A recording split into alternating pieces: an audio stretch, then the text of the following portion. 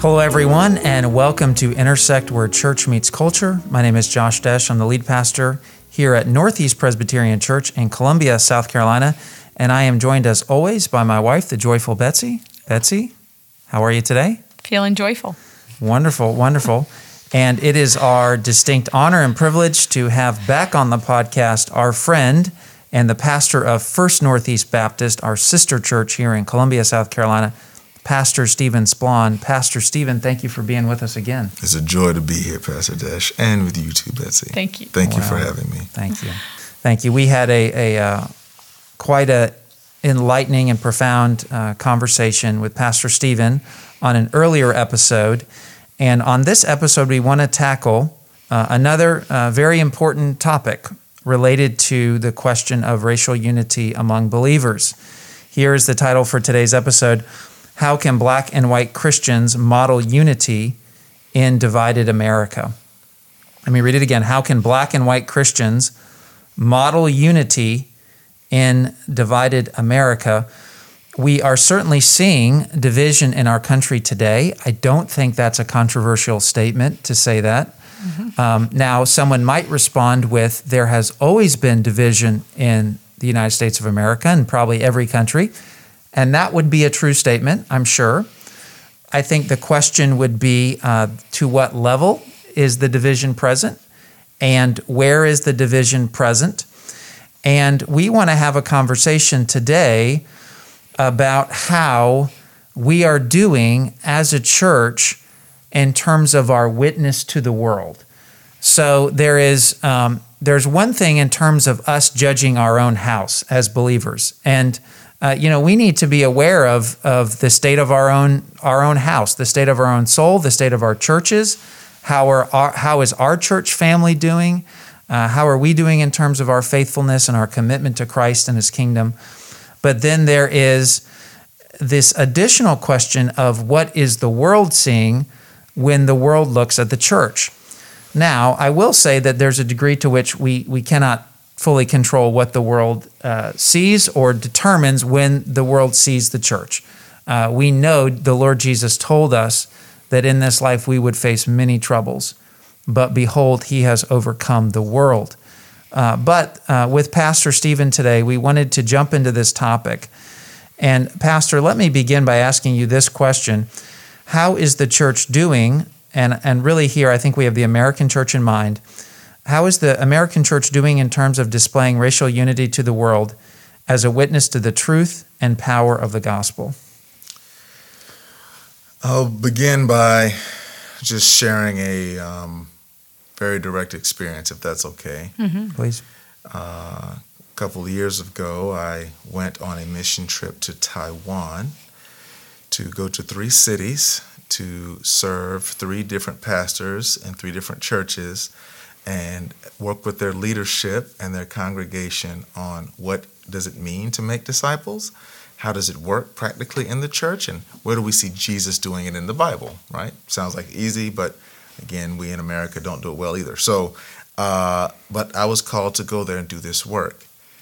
The missionary in that region who worked for our convention, he pulled me to the side and said, I need to have a conversation with you. I said, oh, okay. I'm thinking I'm leading the team. I'm thinking it's regarding safety for our guys and what we need to travel with. And he says to me, I am extremely troubled to have to say this, but I prayed deeply on whether or not we should have this discussion. But I believe that you will face racism more harsh in that nation than even here. Mm. And I looked at him and I said, say that one more time. I think I missed it. And he said, because the Chinese and the Taiwanese culture there want to have the approval of the white man, and namely Americans and European cultures, that they endorse their racist values and ideas so much so that when black Americans, the few that come, they exposit the same thoughts and ideals that's being displayed by them here so that they get their approval and they don't catch what you catch in regards to their prejudice. And he said, it's It might not be physical. It might not be overt because we're always going to be with you, but I didn't want you to be ignorant. I wanted you to be aware. And I needed to walk to my office and pray to process this. Because it's one thing to be in the middle of it in the South of America, okay? I grew up here. I know my hot water, if you will, right? But I don't want to go to somebody else's hot water, all right? I mean, I've traveled in many places around the world. I understand. Things are different. Colorism is a real impact from the racism in America. But these were believers in another country that he was warning me about. And that was hard. So the question is, how is the church doing on displaying it? Just turn your TV on. Just watch any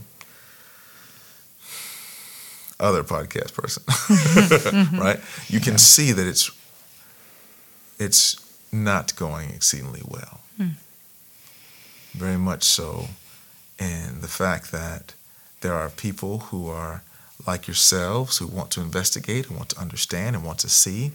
There are places where there are churches who are fighting to make this a reality of what Paul explained when he was talking about the purpose of the mystery of God in Ephesians 3.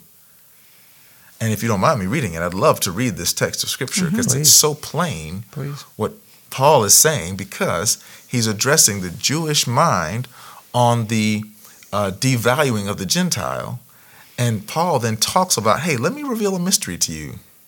Watch this. Ephesians 3, verse 8, it says this. Paul's talking. He says, to me, who am less than the least of all the saints, this grace was given, that I should preach among the Gentiles the unsearchable riches of Christ, and to make all see what is the fellowship or stewardship, some translations would say, of the mystery, which from the beginning of the ages has been hidden in God, who created all things through Christ Jesus. Verse 10 is the ticket. To the intent that now the manifold wisdom of God might be known by the church to the principalities and powers in the heavenly places. We see that principalities and powers show up again in chapter 6 when the armor of God is talked about, right? Talking about the evil ones, saying we are fighting against them. But here he's talking about the manifold wisdom of God might be on display, right? That word manifold, polypolokos, used one time in the whole New Testament, literally is translated multicolored. He said the mystery is that God is wanting his multicolored wisdom on display so that the principalities and powers will be shamed. And yet we think that separating is acceptable. A bouquet is not a bouquet if it's all the same color. Yet somehow we think that homogenizing our churches is glorifying God. Do you see, Pastor, and you have mentioned that you have seen some churches and perhaps some movements, but are you seeing those who are setting an example for us in this area? You know, there are some who will try to claim that's what's happening, but true mosaic nature of bringing together not just different races, but socioeconomic class and difference of backgrounds and cultures. This is so important. Diversity and embracing of those cultures will display that. But what happens is we get comfortable with those who are most like us. Jesus was human like us, but that was just about it. Fully God, yet fully man. Think about how many times he says, oh, this generation. Right? I mean, I could just feel the weight of those words as Jesus is looking like, how long must I bear with you? You know? That's right. But he said, you know what? I'm going to step out of glory. Step down into this basement called earth with all this nasty, filthy, dirty sin that you all have collected. I haven't spoken to you all in 400 years, but I'm going to show up on the scene, send my herald John the Baptist, and I'm going to tell you about yourself, and you're not going to like it.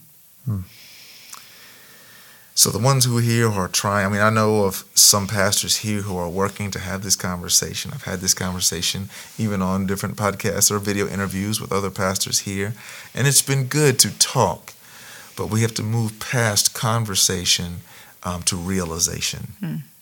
We need to come from just the pieces to the practical. And we have to be able to say, okay, I understand these things, but wisdom is application, right? Knowing things doesn't make you wise. Understanding them doesn't make you wise. Doing them makes you wise. And so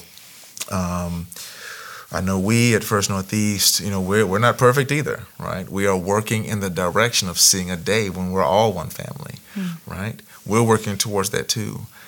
But then again, you got to remember, in our culture, a lot of things are responses to the history of our nation. So much to think about there for us in terms of what the world is seeing. We know the world is watching Christians.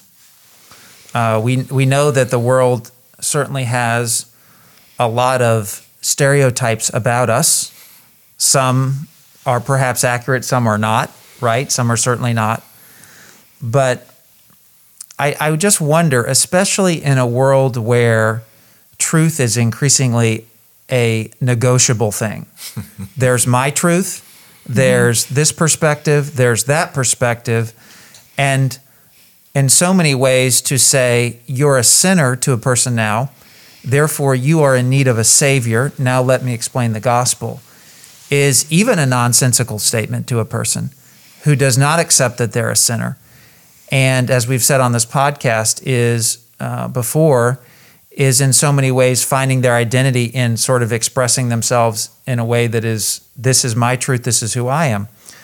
And I say this to connect this to how powerful our witness could be in the world, to say, look at Christians, look, they have been able to come together in a way that we see so lacking among those around us. And that's the ticket, right? You don't see the Panthers Stadium divided in pockets based on color. You don't see the Steelers Stadium or the Falcons Stadium divided based on color. I mean, the team is mostly brown people, but other than that, they still aren't divided based on color, right? Yet they'll unify around a sports team, but they think we're supposed to segregate based on faith. I think we have gotten it wrong, and so wrong that it's harmed our ability to say that we're right. Because, again, when you compromise something so important, people begin to question your intellect. They question your integrity, right? But they also question your identity. You say that you belong to God, and God says do this, but you don't. Do you really belong to him? What does Jesus say in John 14:15? He says, if you love me, keep my commandments. Well, he just commanded them, chapter 13. He said, I'm telling you, the world will know you by how you love one another. It baffles me more often than not that people who say that they have been redeemed by the King, that they've crossed over from being sinner to saint, and they think they're done. That's not how it works. You cross over from sinner to saint, but you automatically are adopted into a family. And when you're adopted into the family, you're not the first kid or the only kid. You go from sinner to saint to sibling. And you don't get to pick your family in the physical world or the spiritual world. So if you say you're a follower of God, a child of the King, you belong to him, then that makes you my sibling. Amen. I have actually heard Christians say this. I've actually even read it one time in a book I read where a person argued, they said, we have our differences here in this life, different cultures, different countries, and those sorts of things, certainly different denominations. And And I have read the argument of, well, can't we just wait until we get to heaven to experience diversity? Because there is the description, of course, in the book of Revelation, and we know it well. Revelation 7, I believe, every tribe, tongue, and nation is gathered around the throne. Well, can I live out my Christian faith? And then when I get to heaven and God works everything out, at that point I can experience the diversity of the kingdom of God. I'll read it for you. That'll help us, because I think that this is going to be so key. Because in Revelation 7, before you get to verse 9, you have John, the apostle, the disciple whom Jesus loved, writing out each tribe that he's seeing. But then he says, after these things I looked, and behold, a great multitude, which no one could number, of all nations, tribes, peoples, and tongues, standing before the throne and before the Lamb, clothed in white robes, with palm branches in their hand. Listen to verse 10. This is powerful. And crying out with a loud voice, saying, salvation belongs to our God who sits on the throne and to the Lamb. When they're crying out, they're saying the same language. Now, this is every tongue, every nation, every tribe. They're talking together, and they're unified on one thing, the person on the throne. That's the unifying factor. Saying that I can wait, meaning you're not trying to seek his kingdom here, you want your kingdom here, which means you haven't put him on the throne yet in your heart. And that's a heart problem. And that could also identify you. Because if you're trying to build your kingdom and use God to get it, well, he's not going to justify that. And even more importantly, when John the Baptist, I'm referring back to Luke chapter 3 again, and in verses 17 and 18, when he says, hey, there's one coming who's going to baptize you with fire, and the winnowing fan or winnowing fork is in his hand. And that device that he's talking about would literally pick up the what grew in the harvest, and it would divide the chaff from the wheat grains and kernels that were useful. The useless would fall. The useful would be kept in this fork. And God is going to sift those who said, oh, I belong in here. Just keep it all separate. Because your heart is not after each one. God wants everyone. And when you think you can pick, you think you're God. Who are you really worshiping? Who do you really value? If I can look someone in the face and say to them, I don't accept you because of how you look, because of how you speak, because of what you own, because of where you're from, because of who your parents are, because you don't like the sports team that I like, or you don't like the style of music that I listen to, or you don't like to wear what I wear to worship, and I don't accept you, so you can't worship the one God that we supposed to have in common, I've messed up. And I've identified myself as thinking I can pick my preference over his purpose, especially as a minister of the gospel. We're called to do it unto all people, to share with all. And the gospel's offensive already. Yeah. You're telling someone you've done wrong all your life, and it cost somebody their life. That's offensive. And if they don't come from a family of believers, you're telling them that every person that died before them that didn't believe, they're in hell today. But you can have joy in Jesus, and you can go to a different place than them. That's offensive. You think that telling someone, hey, your skin tone's different, so you can't hear this? You can't be here with us? Separate but equal is sinful. Yeah, and it almost makes me think, I just thought about this now, can we imagine if a believer went to the fruit of the Spirit and said, I'll wait for that one until heaven? Ooh. So, I'll have perfect love in heaven. So I'm just going to work on the peace thing here on earth. And then gentleness, I'll be gentle in heaven. But I'm not going to work on that one here on earth. I'd argue to say, bro, they might not make it. Because let me tell you, the problem is today there are a lot of Americans who claim to know Jesus who are going to be shocked when they actually see his slightly brown face. Because you got to think about it this way. Look at the context of the text and geographically where it's taking place. Sorry, that's the Middle East. It's not Europe. That's a lot of brown people. And don't assume that those Romans that were sitting there were all Anglo too. And we have to be careful what we've allowed to be conditioned in our minds. But we do some things sometimes and just go, yep, that's right, because that makes me feel good. So if you say, I'll just wait till then, you might be surprised when he says, Matthew 7:23, you're standing in front of his face. You really want to look at Jesus and say to him, I didn't make one disciple. I didn't lead one person to you.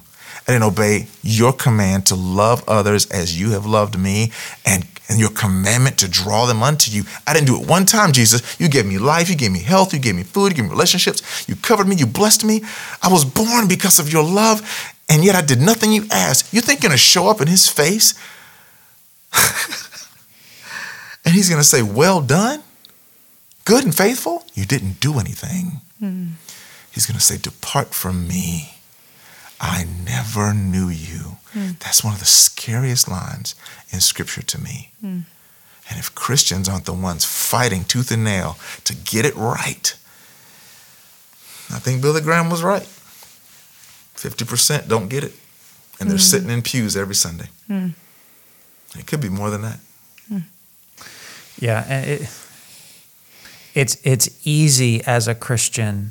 It's easy to say, Jesus, I'm covered with the blood, and therefore now I can kind of step back and do my own thing. And it's not in the Bible. It's not in the New Testament that is the picture of the Christian life.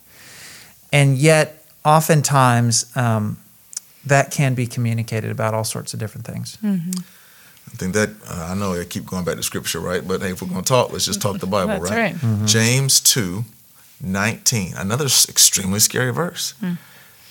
He's talking about faith and works, right? He literally says, the demons, you say you believe? Good. The demons believe and they tremble. But you, O Son of Man, how do you not understand that faith without works is dead?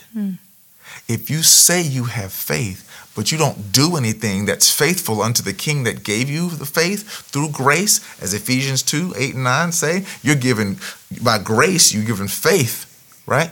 You were saved by grace through faith, not of your works. That's not conflicting scriptures. That's saying, hey, God gave you the ability to believe, so the proof that you believe is what you do with your life. And if what you're doing in your life is more for you than for those who don't know him. What a good word. This is important, folks. Our witness to the world matters. That's right. And it matters that we seek to live out our faith in every area. Pastor, would you have, and I know we will post some more resources on the show notes, but before we close, certainly the first place we need to be is in the Word. But in addition to being in the Word, do you have a couple of resources that are some of the first ones you recommend, or any other thing that might help us in growth in this area? Yeah, I do actually, and I've got some friends who are working on books now, so if they keep rolling with us on social media, I'll post those when those are released. Okay.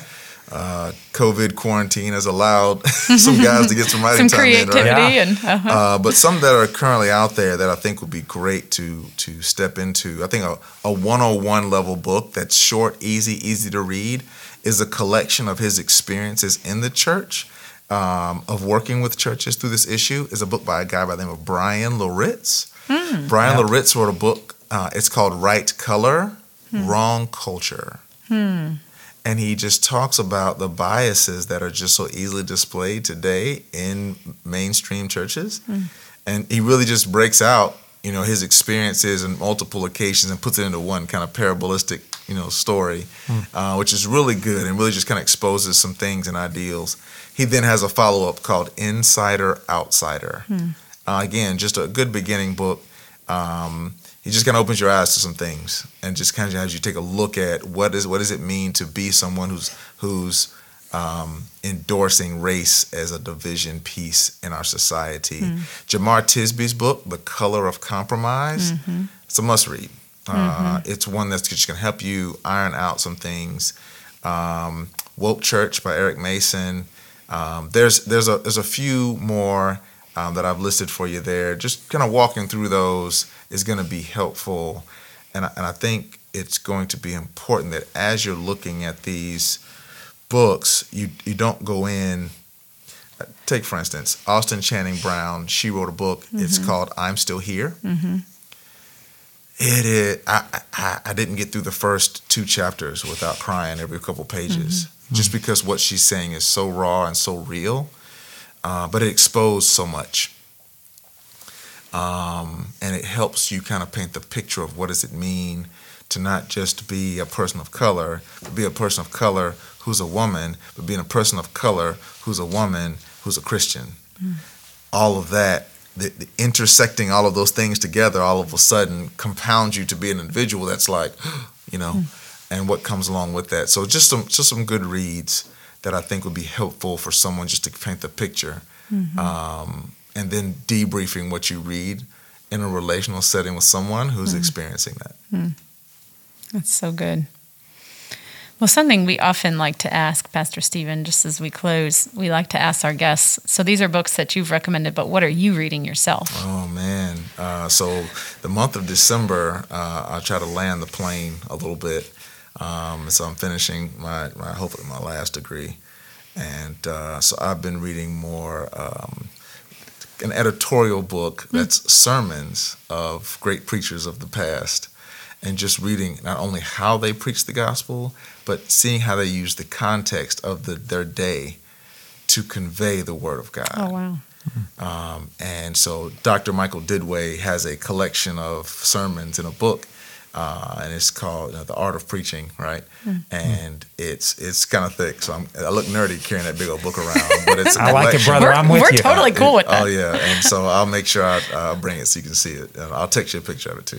But it's just been good to not only look at the aspects of creating expository messages, but just how in-depth they go with saying, hey, let me be light and fun and funny in this introduction, but what I'm about to tell you is not funny. What I'm about to tell you is so real, it's life and death. Like Proverbs 18:21 says, the power of life and death is in your tongue. And they just expose it. And they start off going 80 words a minute. By the end, they're 250 words a minute. And I can just read it and I'm going, whew! Like I wish they could have recorded the thunder. But it's on paper, so. Oh, wow. That sounds like a really so that's good one. That's me. I'm a forever student, so I'm going to always be reading something good. So when you write your book, Betsy, I'm looking forward. Yeah. Me too. Don't hold your breath. Me too. Pastor, we have been so blessed by this conversation as our previous one. We thank you for your ministry. We thank you for your faithfulness to our Lord Jesus. You are in our prayers. And thank you again for coming on and helping us here at this church, helping me and Betsy personally. And Lord God, make us one as you are one. May the aroma of Christ be that which comes forth from us to this watching world, that the offense that we give would only be in the cross and in nothing else. Amen. So thank you, sir. Amen. Thank you again. Betsy, tell our audience where they can find us. Okay, so if y'all still haven't found our Facebook group, come on and find us. We're Intersect Podcast. Also, we will post a list of those resources that Pastor Stephen mentioned. Our website is www.anypres.com/podcast, so check it out. Thanks again for listening. See you next time.